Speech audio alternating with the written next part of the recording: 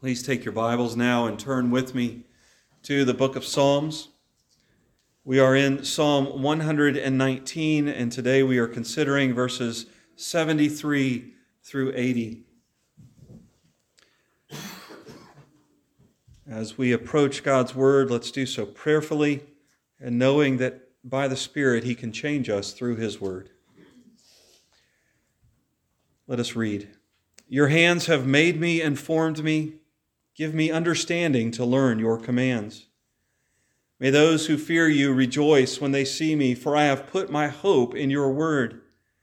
I know, O Lord, that your laws are righteous, and in faithfulness you have afflicted me. May your unfailing love be my comfort according to your promise to your servant. Let your compassion come to me that I may live, for your law is my delight. May the arrogant be put to shame for wronging me without cause, but I will meditate on your precepts. May those who fear you turn to me, those who understand your statutes. May my heart be blameless toward your decrees, that I may not be put to shame. Let us pray. Our God and Father above, may the words of my mouth and the meditations of my heart be acceptable in your sight, O Lord, my rock and my redeemer. In Jesus' name, amen. In the account of the kings of Judah and Israel that we find in 1st and 2nd Kings, kind of in the middle of those accounts, beginning in 1 Kings 17 and going on through 2 Kings 8, we see the establishment of the prophetic office in Israel. There had been prophets before. We know of Nathan, who ministered in David's court, and Moses acted as a prophet, but as a particular office in the life of Israel, we see the establishment of that office of prophet in those chapters that saddle 1st and 2nd Kings. And the first prophet that we are introduced to is the prophet Elijah. Elijah was used mightily by God. God told him to go to Ahab, who had married Jezebel, and Jezebel had brought idolatry and apostasy into the northern kingdom, the nation of Israel. Elijah called Ahab and the nation to repentance, and he did so by God working miracles through him. God told him to go proclaim and pray, and rain stopped for 3.5 years. And he told Elijah to go again and proclaim and pray, and the rain started back up.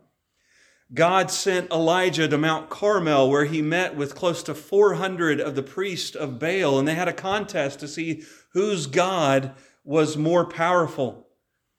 Both the prophets of Baal and Elijah built altars. They slaughtered the animals that were going to be sacrificed. They put them on top of the altars. Elijah soaked his down with water.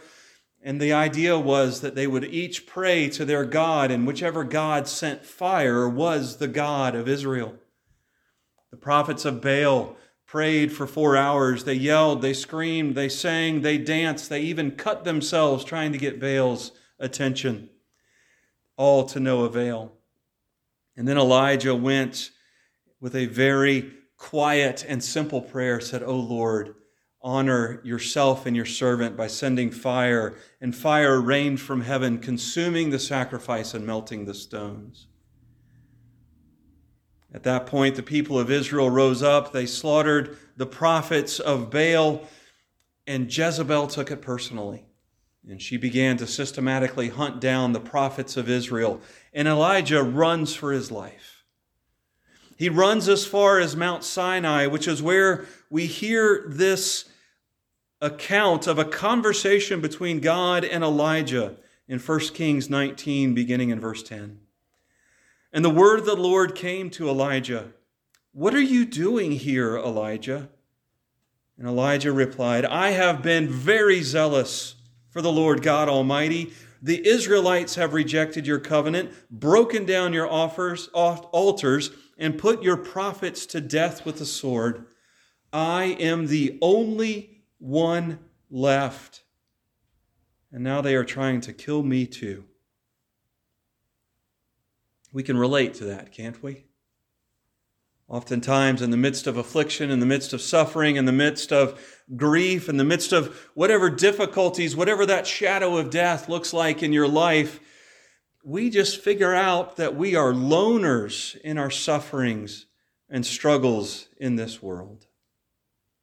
The psalmist of Psalm 119 is tempted to the same lonely despair in his affliction. And this portion of his prayer that we read earlier today is a call to God to bring the comfort of his steadfast love and merciful kindness to bear on the life of the psalmist. And we see God's answer to that prayer for comfort in the fellowship of the saints, in the fellowship of fellow believers. And so our passage today teaches us that God brings loving and merciful comfort through the fellowship of believers. Now we keep in mind that the entirety of Psalm 119 is a prayer to God. It's a prayer for growth. It's a prayer for growth in obedience, for growth in trust in God. And it's a prayer that the psalmist prays, we have seen and will continue to see. He prays it both in good times in his life and in times of suffering and affliction. And we are in the midst of a few sections here that are dealing with affliction. We have been considering each of these sections as individual prayers, but they are petitions within one complete prayer. It reminds us that our prayers should be Scripture-soaked. As the psalmist appeals to God's promises, he appeals to God's law, both as the source of comfort and also as what he hopes to internalize and live by. Notice that while he prays for relief from affliction, he oftentimes prays more fervently for growth in grace and growth in faith. Your prayers, my prayers, oftentimes stop short of Spirit-soaked prayers because we focus on our material needs to the exclusion of our spiritual needs. In our prayer meeting on Wednesday night, we considered one of the prayers of Paul, the prayer for the church in Thessalonica that he gives to them in 2 Thessalonians. And we found out that Paul, in his prayers, does not pray for the physical needs of the church. He prays that they would grow in grace, that they would grow in love, that they would grow in their perseverance, in their faith in God. You and I would do well as the psalmist and as Paul to focus on our own spiritual needs and the spiritual needs for the others that we pray for. Now we see in this section today, the psalmist's particular prayer, and his prayer does have three petitions that we will look at today. The first is for God's help in holiness. In verse 73, he says, "Your hands made me and formed me. Give me understanding to learn your commands." Understanding and learn are application words. It's not just knowledge, but it's knowledge that we can use and live by. But notice he prays to the God whose hands formed and made him to be the one to give him that understanding. Made me and formed me are verbs that apply to the potter's trade. Have you ever watched a potter throw a cup or a vase or something on their potter's wheel? They take this formless lump of wet dirt. They call it clay, but let's be honest, it's dirt. They take this formless lump of dirt, they throw it on the potter's wheel, and they form it into a beautiful and oftentimes practical dish, cup, vase, platter for use in a home. That's a picture that we have here as the psalmist says to God, your hands have made me and formed me. Give me understanding to learn your decrees. God has knit us together. God forms you and I, both in the past when he formed us in our mother's womb, and even in the present as he is making us into the child of God, the Christ-like child of God, as he tenderly at times and sometimes with pressure forms us according to his will and his good. The potter applies light touches when necessary. They apply pressure when necessary to form. And the master potter knows exactly what the clay can handle and how best to bring out the beauty of the pottery inside the lump of clay. The prophet Isaiah reminds us in Isaiah 64:8 that we are the clay and God is the potter, and He is forming you and I for instruments of His glory. As the psalmist prays for understanding of God's commands, he does so with the knowledge that all the events of his life are in the potter's hands and are used by the potter to form him into the godlike man that he wants to be, the Christ-like man that he wants to be. We also see the psalmist's prayer for God's help in verse 80. He said, "May my heart be blameless toward your decrees, that I may not be put to shame." The psalmist is asking for God's help in walking in ways that are soaked in the law and the righteousness and the decrees of God. To be blameless is to be a person of integrity, a heart that is conformed and perfectly integrated to the law and to the words of God. And the psalmist prays to God for this integration, for this blamelessness, because he knows that it is only God that can bring it about in his life. Paul expands on this in Philippians chapter 2, verses 12 and 13, where he says, "Work out your salvation as God works in you to bring about His will and to bring about His glory according to His Spirit." We need the Holy Spirit to regenerate our hearts so that you and I can be righteous before God. And we need the Holy Spirit to transform our lives so that we will be people who are conformed to God's will and to God's word, rather than to the things of this earth. As the psalmist prays for holiness, he asks for God's help in that holiness. He asks for God's help in that walk. The second petition in this particular section is a petition, a cry for vindication and justice. In verse 75, he says, "I know, O Lord, that your laws are righteous, and in faithfulness you have afflicted me." And he goes on in verse 78 to say, "May the arrogant be put to shame for wronging me without cause." God is faithful to His promises, and God has promised in His word that the righteous will be lifted up and the wicked will be judged. The wicked will be punished. His good judgments that he talks about in verse 75, that word laws in verse 75 is actually a word that in other places is translated judgments. The legal rulings of God is what the psalmist appeals to as he seeks vindication. On the positive side of justice, the innocent that are oppressed are lifted up. They are vindicated in their case before God. A plaintiff goes before a judge or before a jury saying, "I have been wronged and this wrong needs to be made right." They are vindicated when their wrong is proved and they are restored to a position that they were in prior to being wronged. And so the psalmist cries for vindication before his persecutors. He cries to be restored. Why? Because God has promised to restore the faithful. God has promised to show His glory and the rightness of the righteous plea before Him. But the flip side of the negative side of justice is judgment. And so in verse 78, he prays that they would be put to shame, that they would be judged for their wrong, for their affliction. Now there's two sides, there's two parts to this cry for the arrogant to be put to shame. The first side is that they would be humbled in seeing the psalmist react in a way that is righteous, in a way that is holy, in a way that is still loyal to God's word and to God's law.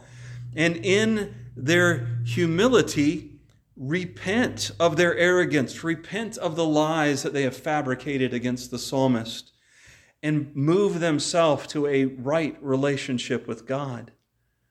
But secondly, there is the knowledge and hope, a hope rooted in the promises of God, that if they do not humble themselves, do not repent of their arrogance and wickedness, God will bring His eternal judgment on the wicked.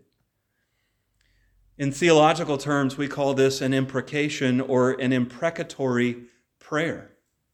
It is a cry, it is a prayer to God to carry out his promises to judge the wicked.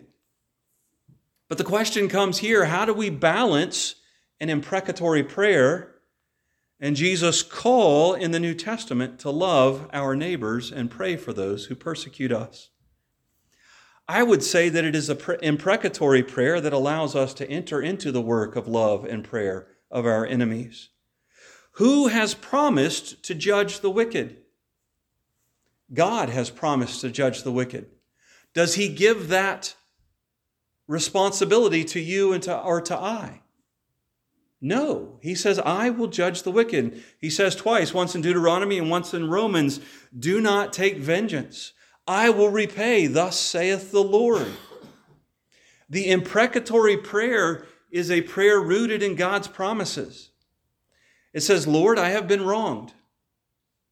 I am seeking to be righteous according to the work of your Son, my Lord and Savior, Jesus Christ. In Christ, I am righteous before you. I am your child.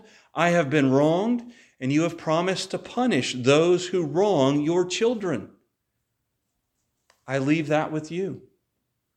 Do it. Take care of it. And as I let go of that desire for justice, that desire for vengeance, as I let go of that by giving it to God because it's rooted in his promises to do that very thing, I can let go of my desire for justice and judgment and move into the life of the enemy, of the persecutor, in prayer and in love. We shy away from imprecatory prayers, and we shy away from the imprecatory psalms because they seem so mean, so vindictive, and yet they are a realization that God has promised to judge the wicked. So I can give that desire for justice and judgment to him and live a life of love and of prayer, because it is through him that justice and judgment will come. The third petition, so we've seen the petition for God's help to be holy. We have seen the petition for vindication and judgment. And the third petition that we see in verses 76 and 77 is a cry to God for comfort because or through his steadfast love and merciful kindness. Let me read those two verses for us again. Verse 76 and 77. May your unfailing or steadfast love be my comfort according to your promise to your servant. Let your compassion come to me that I may live, for your law is my delight. Affliction is difficult. Suffering is hard. Whether it is suffering at the hands of persecutors, whether it is suffering because we live in a world that is groaning in anxious anticipation, utterly desiring to be redeemed, and we suffer the difficulties of living in a broken and fallen world. Affliction and suffering is difficult. And we're tempted to just kind of bear up underneath it is what it is mentality. But God does not call us to an it is what it is mentality. He calls us to cry out to him seeking comfort. Yes, the psalmist in the previous section and in this section affirms the faithfulness of God in affliction. But just because affliction, suffering, and struggle is something that God uses to teach us his law, to discipline us, does not mean that we do not cry out to God for comfort. Because he promises that those who cry out to me will be comforted. Those who cry out to me will find relief from their affliction. Philippians 4, be anxious for nothing, but in everything by prayer and petition with thanksgiving, make your request known to God. Just 'cause? No, because then the peace of God, which transcends all understanding, will be yours in Christ Jesus. We don't have to sit here and figure out, okay, am I suffering because God's trying to teach me something? And if that's the case, then I just got to sit here and bear it. No, even if that's why we're suffering is because God is trying to teach us something, we still cry to him for comfort. Because he is a God of unfailing love and merciful kindness. Unfailing love in verse 76 is the word that's translated steadfast love in Psalm 136. It's that covenant love. God has promised a whole bunch of promises toward his people. And he comes to them and he says, pray to me, root your prayers in my promises, because I will give you comfort according to my unfailing love. And then that word compassion, let your compassion come to me that I may live, for your law is delight. God has promised compassion, and can also be a merciful kindness. God has promised to be mercifully kind to people who delight in his law.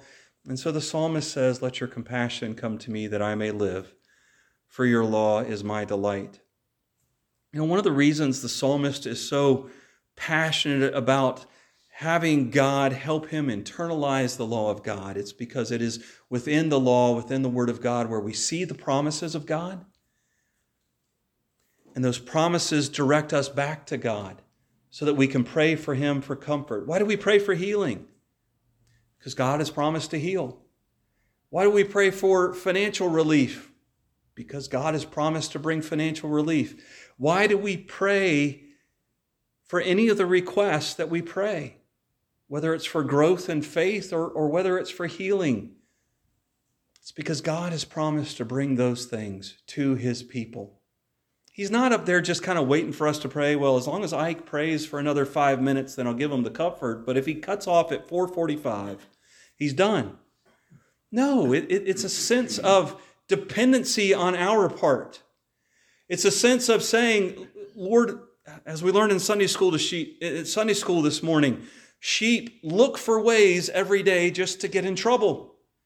And they need a good shepherd to keep them on the path. And our prayers are, Lord, I'm going to mess all this up. I'm going to suffer wrongly. I'm going to succeed wrongly.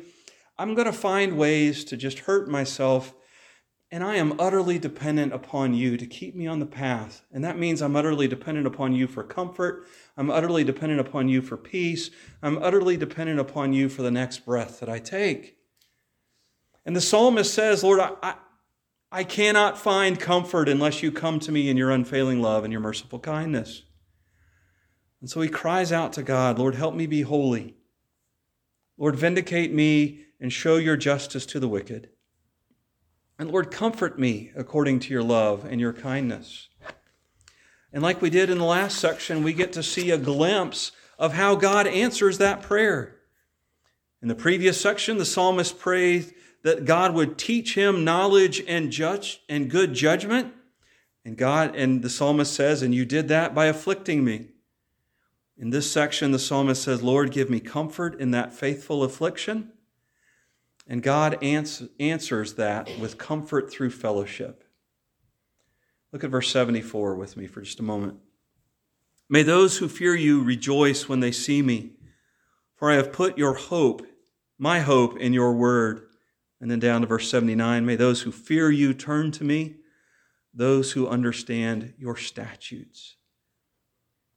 The psalmist prays to be comforted by fellow believers and also to be a comfort to fellow believers. He prays to be comforted by fellow believers. He said, may those who fear you turn to me, those who understand your statutes. You know, God has gathered us together as a family of believers.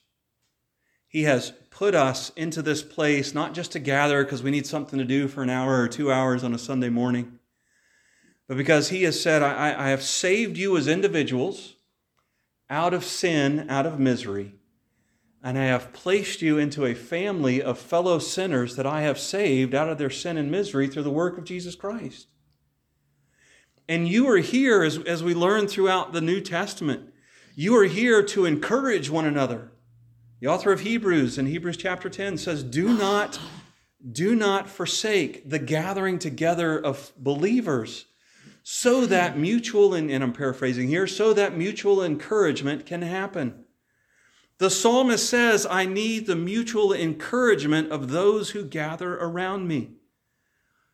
If you're anything like me, what do you have a tendency to do when suffering and affliction and difficulty comes? You turn in on yourself. You sit there like Elijah. You run the 40 days and 40 nights till you end up at Mount Horeb, which is hundreds of miles away from where you started. And you look at God and you say, God, oh, woe is me, I'm alone. What does God say? Go to church.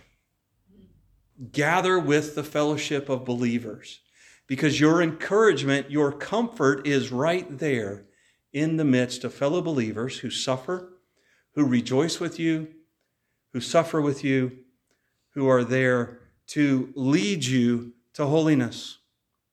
But on the flip side of that, the psalmist is also comforted by the fact that the fellowship of believers will be comforted by him. Now, why will they be comforted when they see him suffer?